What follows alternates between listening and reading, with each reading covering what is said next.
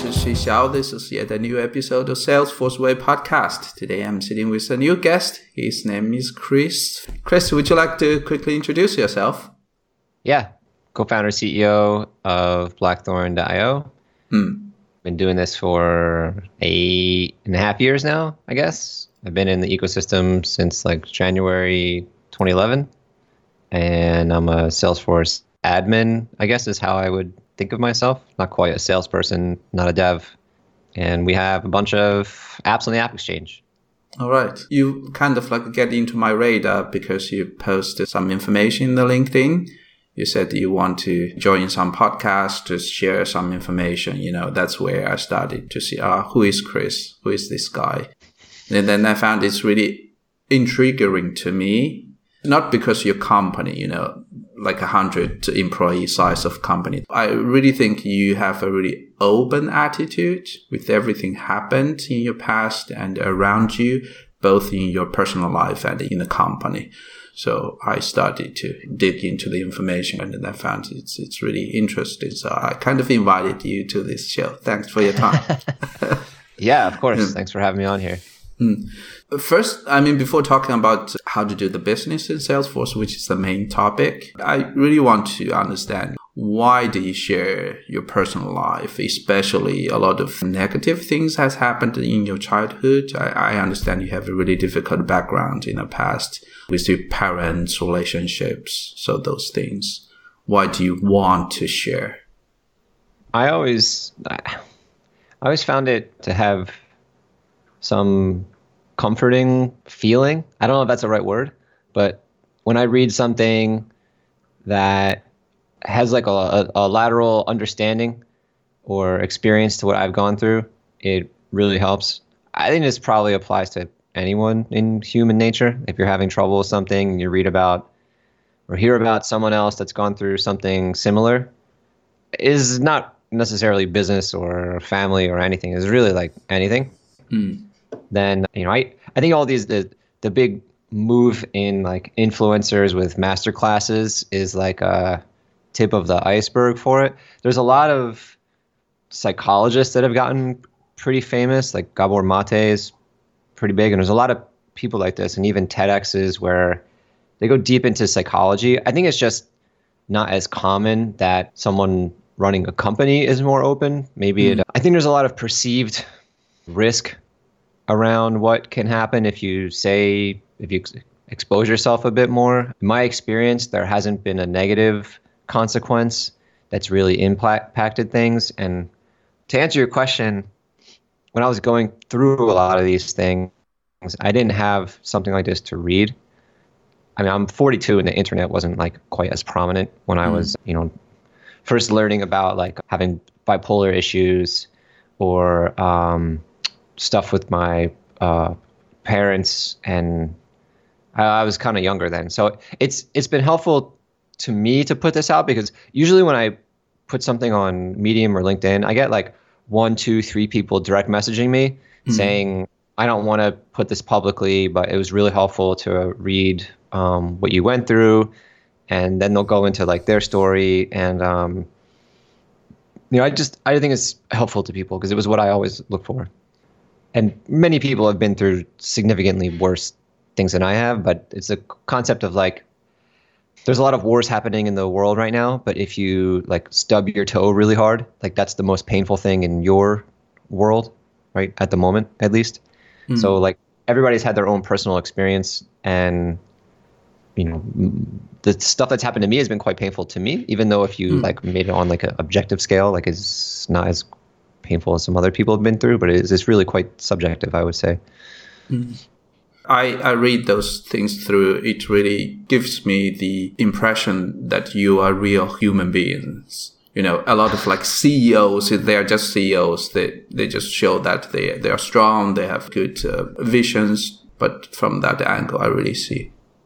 Yeah, I mean, my dad was abusive for years. He was very critical as well. He couldn't like control his emotions. He would like snap and hit me or scream at me or drool, and his face would turn red, and I was really scared of him. And my mom was very critical. She used to hit me as well. And this is stuff their parents did to them. So it's not like they created this out of nowhere. So I can't fault them, but at the same time, it's their fault. And so it's a very mixed feeling, and it's driven a behavior in me. People that have been through, they refer to this as like chronic abuse because there wasn't like one episode of like some immensely giant thing. I mean, I guess there were a lot, but chronic abuse leads to people typically being kind of edgy. And it's resulted in me being a bit snappy to a lot of people on our team, which has been really hard for me to adjust my behavior. Because initially I was like publicly pretty snappy on people. Like everybody makes mistakes with something. And I would always pick these things out like publicly in Slack or on meetings or whatever. And it really hurt the culture. And when we were like 10 people, like people knew me pretty well and they were like, obviously it's not good, but it's like not the worst. But then when we got to like 100 people, a lot of people don't really know me. And it came off like pretty bad. So that's been a hard thing for me to deal with. And I think reading stuff like this from other people is helpful to understand like, okay, like maybe I'm not the only person going through this, and maybe there's some tips that people have gotten on how to fix it. Like I don't drink alcohol, and that's been like a major improvement because I stay a lot more stable. I go to sleep and wake up around the same time. I'm in bed by 10 and I wake up like 6:30. Not waking up, but waking up without an alarm is really helpful. Something about like getting woken up changes the brain chemistry for me at least. I will put some links of your articles or interviews about you to our show notes just for our listeners who are interested to check more around you. And I personally found that those things are really, really positive to me because it shows me that you are constantly study and explore who you are yourself. Oh, thanks. I found that myself and people don't really change unless the pain is great enough. I think it's a combination of going through something bad, but then also learning from whatever it was that was bad. I'm over 1,000 sessions into therapy over the past like 9 years. And that's been really helpful for me to better understand how to be better in relationship, not just with my wife, but like with everybody, how not to be taken advantage of, like what the value of a friendship means, like what loyalty means, and how to read cues a bit better. Like if someone doesn't respond or someone responds a certain way, like what that means. And I don't know. So like I'm often asked like what's my favorite business book, and I think the best business book is really like knowing myself better, and that's been through therapy. Because if I come to know myself better, I'm going to make better decisions with the company in how I treat people, how I think about where we're going, how to slow down a decision. And a lot of business books are rooted in psychology, unless there's something that's like tactical. Like if you're doing like a VC or debt deal, like, it helps to read a book about that kind of thing, or like a blog post or something, right? So tactical things is obviously not from psychology, but the things that have helped the most have been through like having a therapist. So if anyone's thinking about starting a company, I highly suggest getting a therapist at least like once a week to start like figuring out what's going to happen. Because when things get really hard, you're just mostly up against yourself, and like things will get hard. Like you'll get tight on cash, or an employee will quit, or like your software will go down, or like some deal will go bad, or like there's some bad PR, like something will happen. And when things happen, there's an implication of how it brings back however you were raised. So whatever behavior you learned about how to deal with a problem is just going to get repeated. Therapy has been very helpful for me. Therapist to me is like, it's like by pure luck. I don't know who is the good therapist. I just need to visit the multiple of them and see if that matches to me. So it's really hard. I don't know. What's your experience?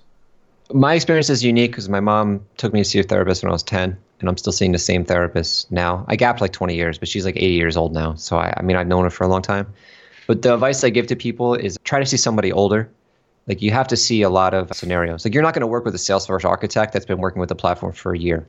Like you want to work with someone that's been using the platform for 10 years. Like they've seen a lot of problems. So if you work with a therapist that's been doing things for a year, like they're not going to be that good, right? Because they might have good insights, but not necessarily experience of whatever they're going to say is going to have a result. So my suggestion is like go with somebody that's been practicing at least like 20 years. This like 10,000 hour concept to become a pro. I think it's a lot more than that, frankly.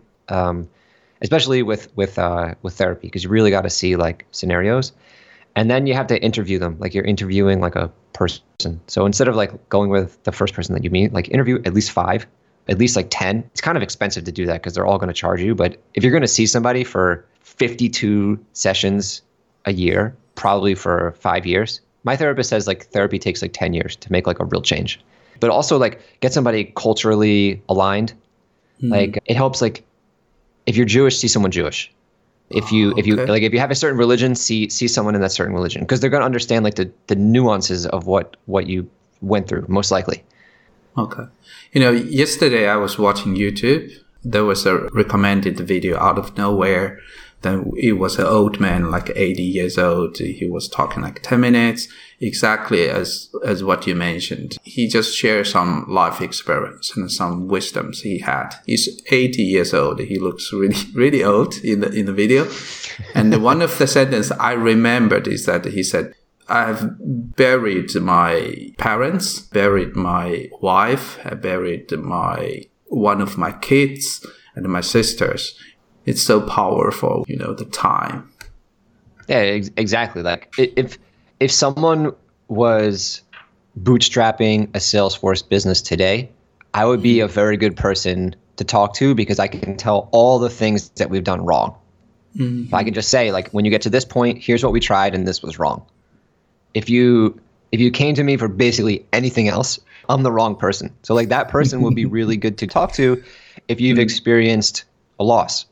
If you experienced like a death to an immediate family member, because they've experienced all of it. So like, it just helps. I got it. Okay, now let's talk a bit about your company, Blackthorn.io, and your past journey. I know you are open with all these things. You said you are not a good employee. That's one of the reasons you started to found your company, right? Yeah, my COO says I'm unemployable. Okay. Was it really this reason, or is it because you really find a good idea that you see it can be a product in the Salesforce ecosystem? I tried to start a company in high school. I tried to start a lot of companies along the way. Some had to do with computers, some didn't. And I can't explain why I've always wanted to start a company. I really don't know. Maybe because I'm the oldest of 3 boys. Maybe it's because my dad ran a hospital, or his dad like started a bar. Like maybe there's something about like leading something that I was exposed to.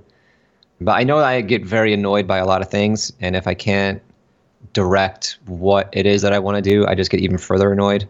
I'd rather get something wrong myself from my own decision than someone else telling me what I want to do. I also hated commuting, so I wanted to work somewhere remotely, and I wanted to just do things however I saw fit. So I started work in the Salesforce world at what is now Vicasso, was Internet Creations, and Chad and a bunch of us went to high school together, and I started working for him in high school, and then I took a hiatus for a while and then came back, and I learned a lot of Salesforce stuff when I was there, being an admin, sales, marketing, hiring, working with Salesforce reps, doing architecture, all this stuff. And then I was there for 2 years, and I went to Silverline, was there for a year and a half. And then I ended up getting fired from there. At the time, like a lot of employees turned over. They either got fired or left. And I think there's a big cultural change when they got to around 50 people. And coming out of that, I had a lot of relationships with sales reps, and I knew how to do Salesforce admin stuff. So I figured I had like 3 months of savings, and I had a lot of relationships. So I just reached out to the reps I knew. I said, hey, like, give me all the small deals that none of the partners want. I'll do anything that's like $5K, $10K that your partners like won't even touch because it's too small, or that they would be quoting you $30K for something that was really small because I'm just going to do it myself. I said, okay. And I got like a whole bunch of those. And that kicked off the ability to do services. And then I partnered with Nishad, and that company took on a few names, and it's now Plative. And Plative, I sold my interest to Nishad, and then I went to start this thing with another guy and ended up buying them out in 2018. And at the time, I saw some gaps around how to do payments on Salesforce. And there was Chargent and Linvio, and those apps out of the box didn't do a lot of things that I wanted apps at the time to do. I think they subsequently have built a lot of those stuff in. And I met the Linvio guys, and they sold their businesses like twice. And then I know David and Mackay at Chargent pretty well. I like those guys, and they've done a great job with their business. And but I saw that because they also had no Stripe integration at the time. So I thought, okay, we'll do Stripe integration. And then my co-founder at the time said, like, I have the same feeling about events. And he had used like Round Corner's app, he'd used Fontiva's app, and there were like a bunch of things in there that like we wanted to do a bit differently. They both did a lot of things like really, really well, but there were some things that we wanted to do a bit differently, like making the setup be really fast. But it took us a while to like build functionality, like years. But that was the initial thesis of the company. I had no idea who the go-to-market would be. I didn't even know go-to-market was a real thing. I thought it was a made-up, stupid like sales rep thing that like didn't exist. But it's very much a real thing. I've learned, and it's probably our biggest limiting factor now, not even the technology. And so you had to pick a lane, but we didn't know what to do. So I knew that there was a technology gap, and at the time, the exchange was really good. In 2015, 2016, if you had an app on there, like you're going to get a lot of leads. And now it's like impossible. There's just too many. It's really hard to get attention on there. But at the time, we got a lot of interest from higher ed and nonprofit. So we just spun that around and that became our focus. And now there's a lot of like other types of organizations that have aligned to this pretty well.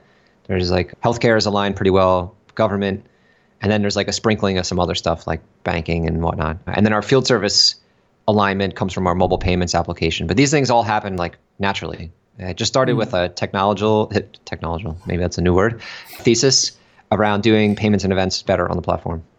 So what products do you currently do? Yeah, we have 5 apps. The one that makes the most money for us is probably our events app, probably because it has the biggest appeal for the most niche group.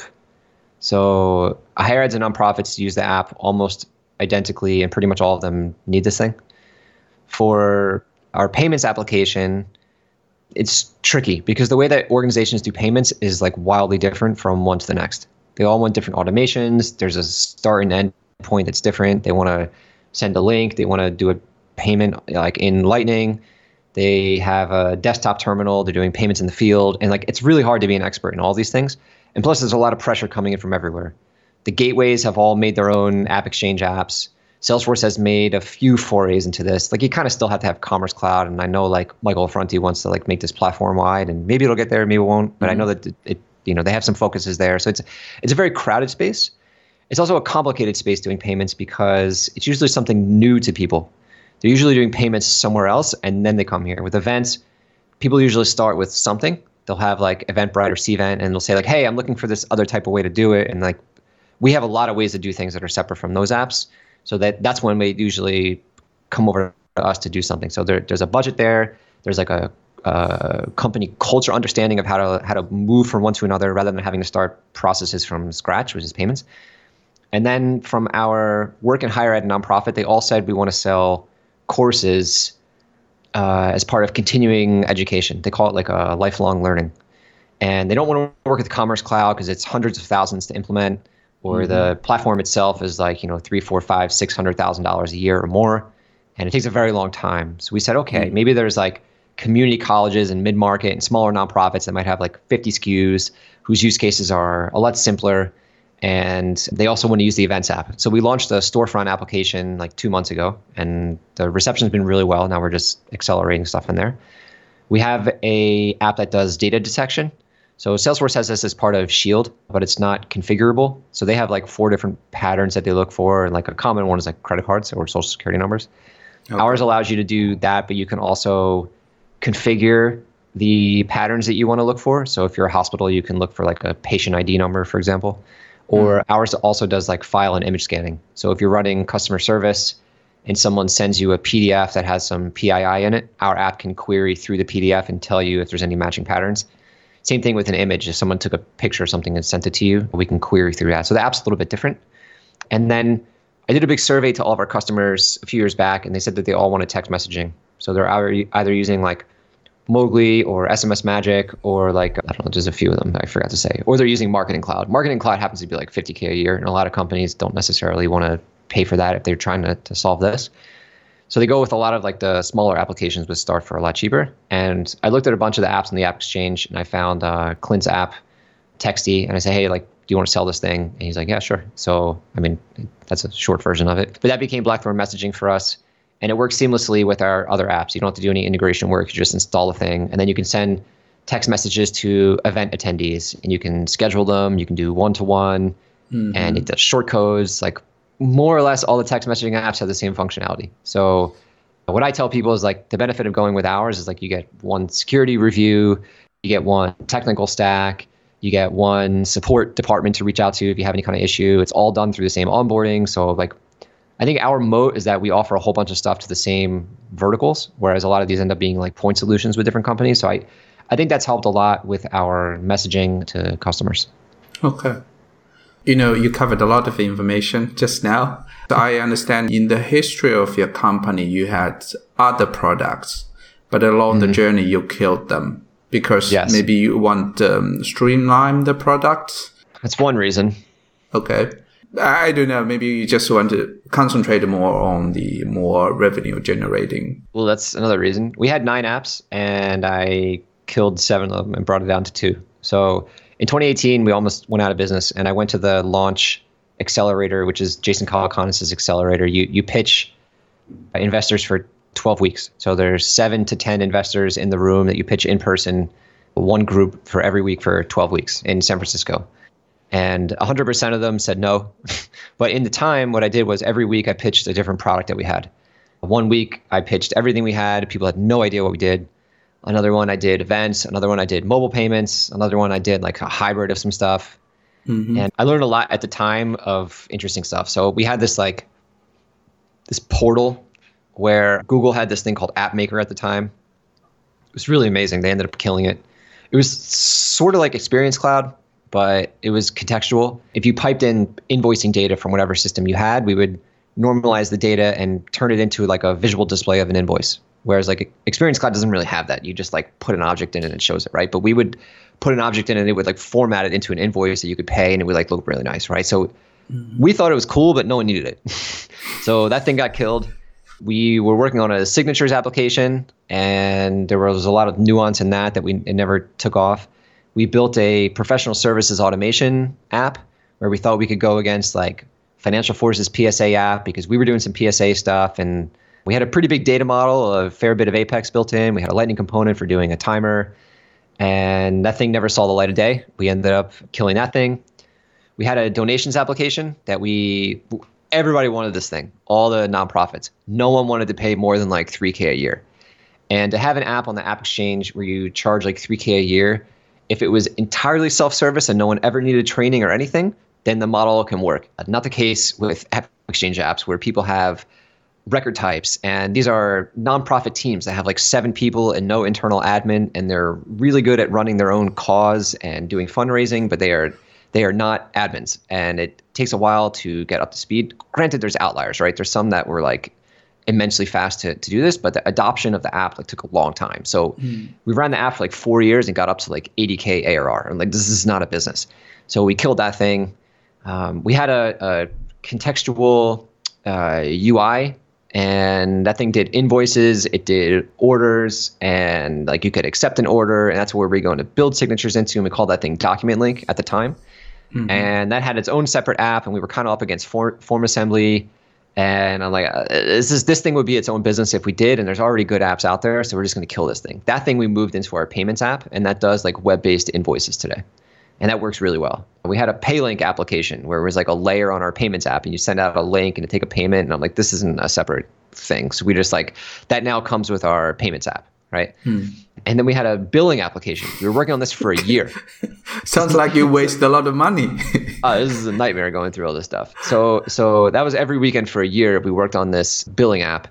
And then Stripe Billing launched their app. Accounting Seeds, accounting app came along pretty far. Salesforce launched Salesforce Billing. And to do subscription logic takes really an immense amount of time to get it right. And you had to have like a pretty slick UI, and it was just way too much work. And so we killed that thing and we moved some of the logic into our Salesforce app. And we built an integration to Stripe Billing, which we subsequently have stopped like moving really fast on because we found that like we can't really get a deal bigger than like 20K, and like everyone has a different way of using this application. Like it's really hard. So we couldn't really build a business around that thing. And there were like 2 or 3 other smaller ones. So we stuck with like, okay, payments has a lot of volume going through it. We're moving like hundreds of millions at this point, and like, okay, we can do that thing.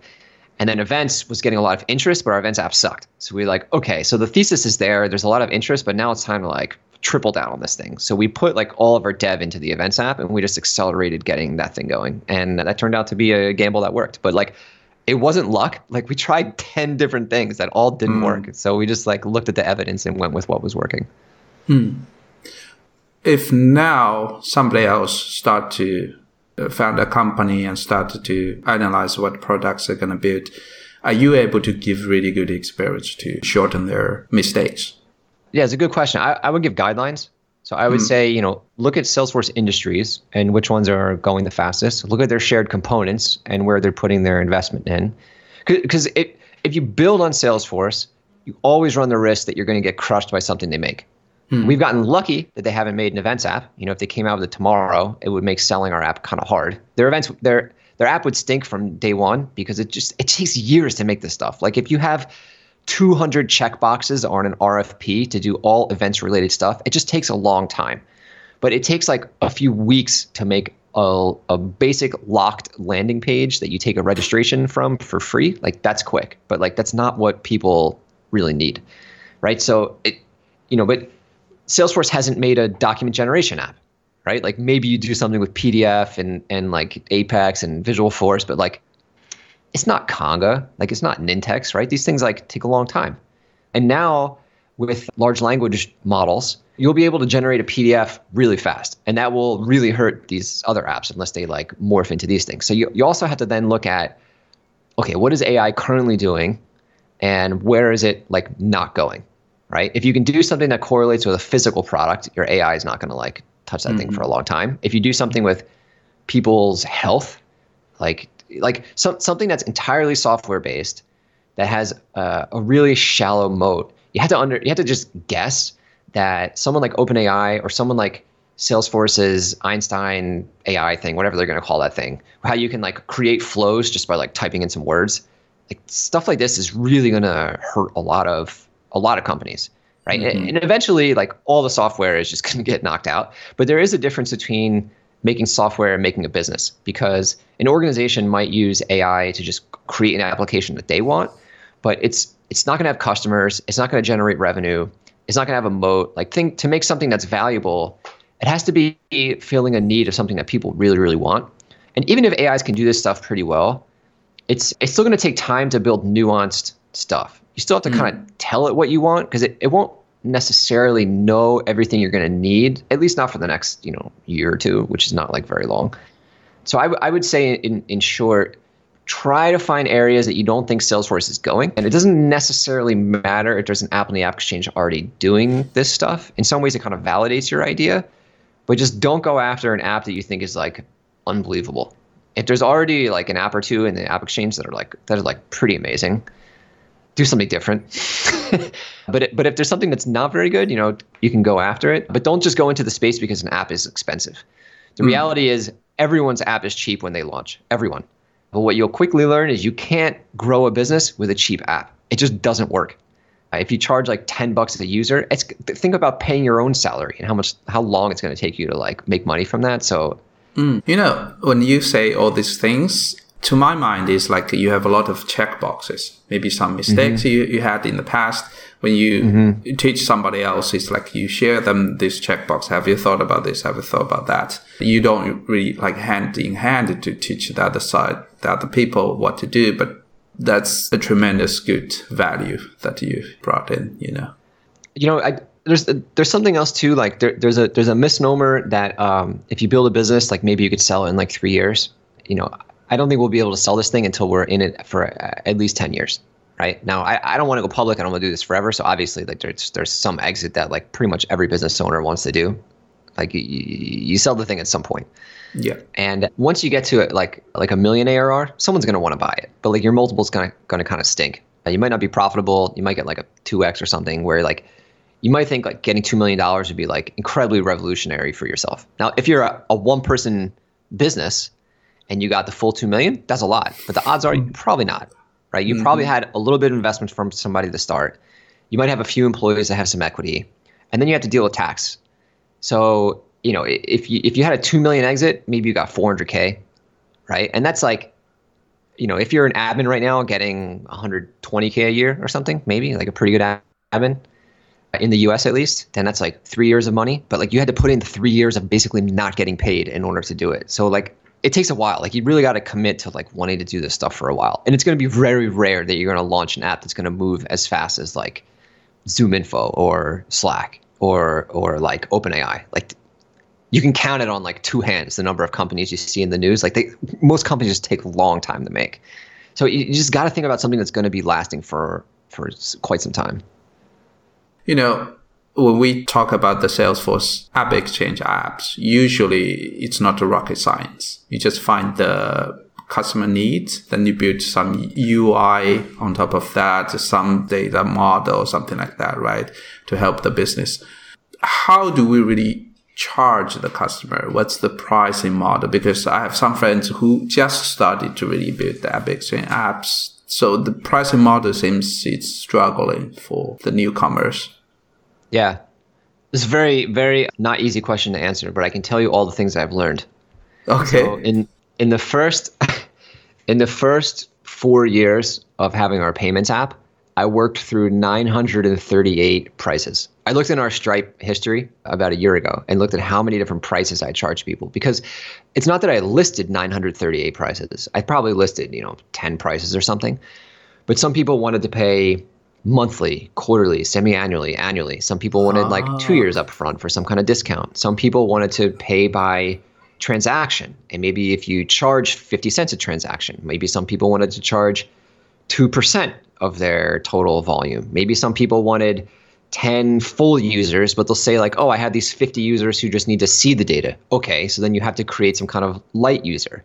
Now, in the ISV Force world, you can only have like a license and you activate a license. You can't have like multiple license types. It just doesn't exist. So like you have to do something contractual and view the data, or you need a query service. And it's like, this is really like a lot. There's this guy whose last name is Ramanujan.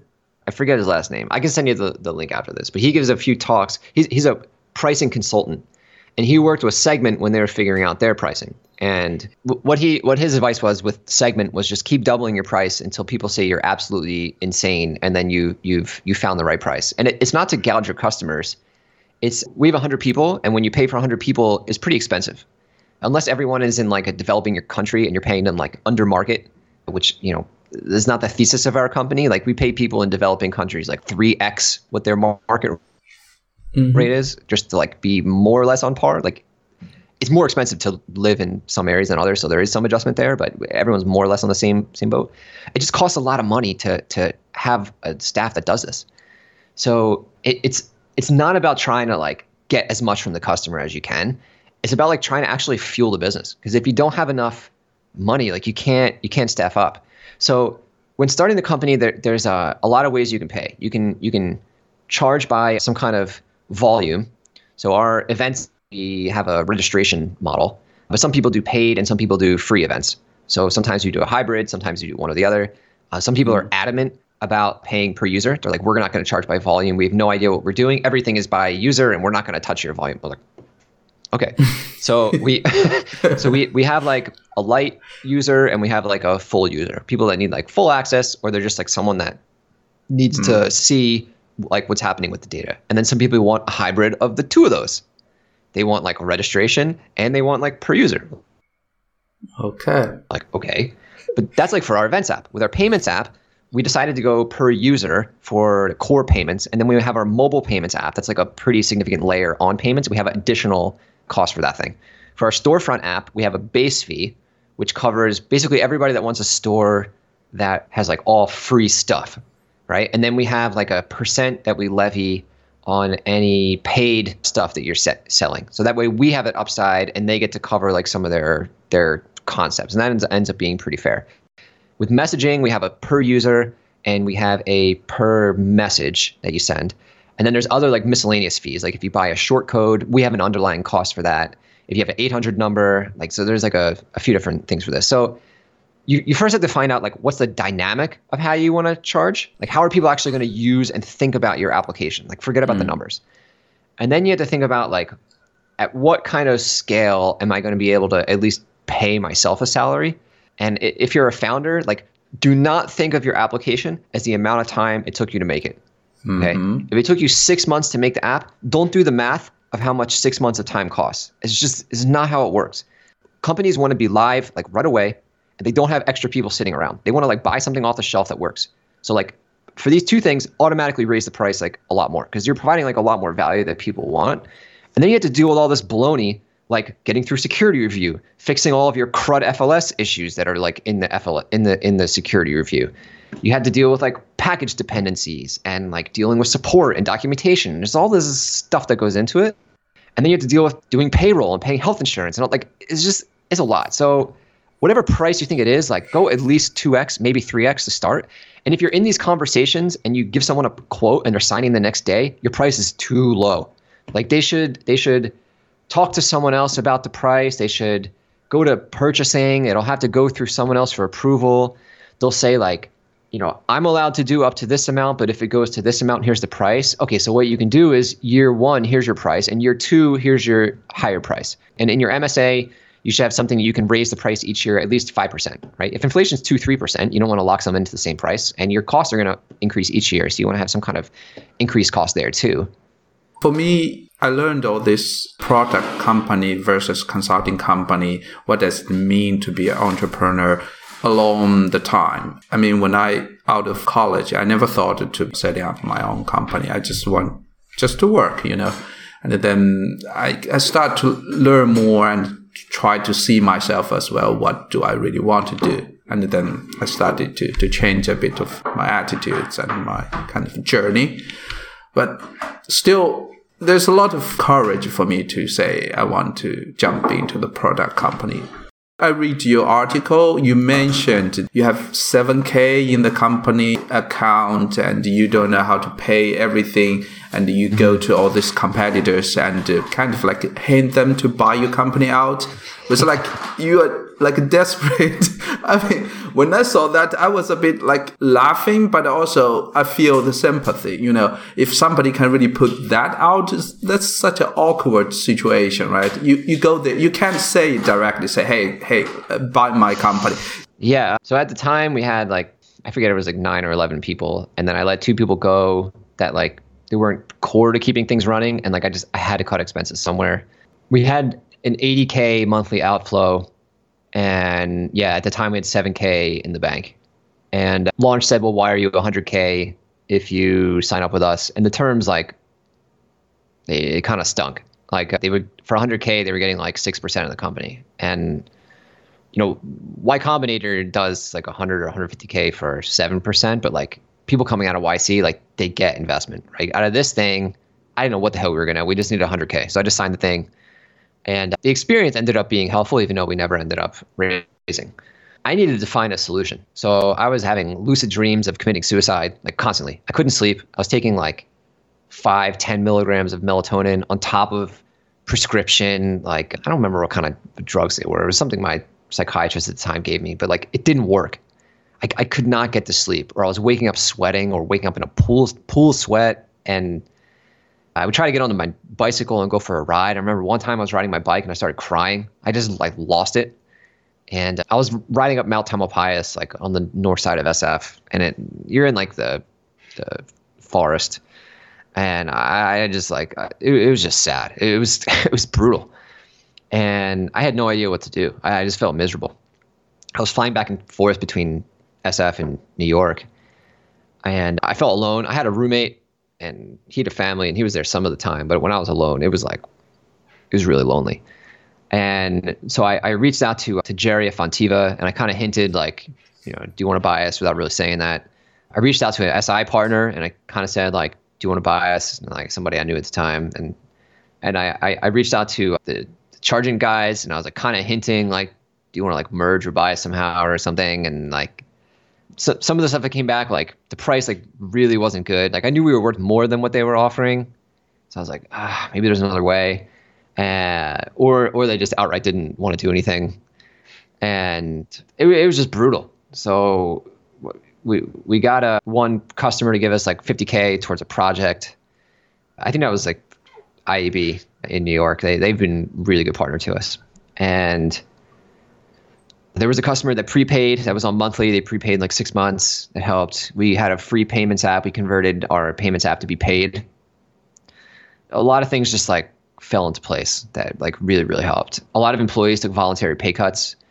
I told them I'll give you more stock options and I'll pay you back, which we did.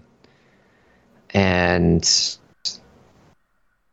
yeah, it was just rough. I mean, I couldn't tell them. It's a really sticky situation because, as I hope you can hear, I try to be like straightforward with everything, but I couldn't tell the employees like, we're going to miss payroll next week unless we get $3,000. Like, obviously I could tell them, but if you have a family and like you don't have a lot of savings, you're going to go get another job.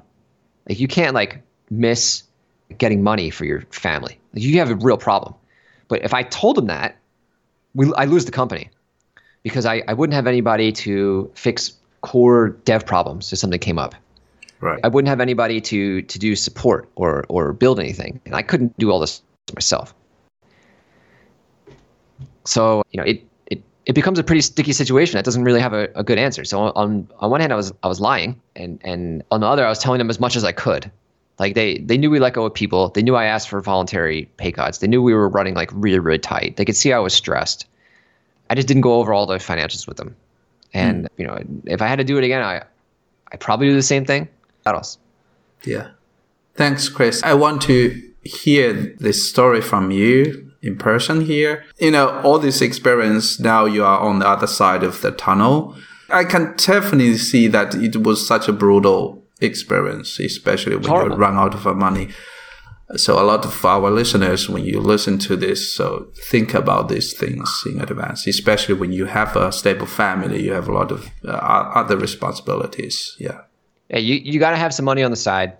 Like, you got to have time to find a job in case things don't work, right? And you got to have the support from your significant other, because even if you never talk to them about any of this, they're going to see the disaster on your face. Like, you're not going to be sleeping. You're going to be stressed. You're going to miss everything that they want to invite you to if you want this thing to work. And like, things are just going to go wrong. No matter what you think, no matter how good you're doing, things are going to go wrong.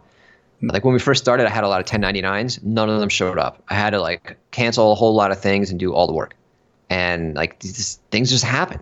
And it's really not for everyone. You got to have it like baked in. If you're thinking about starting something, you'll either do it or you won't.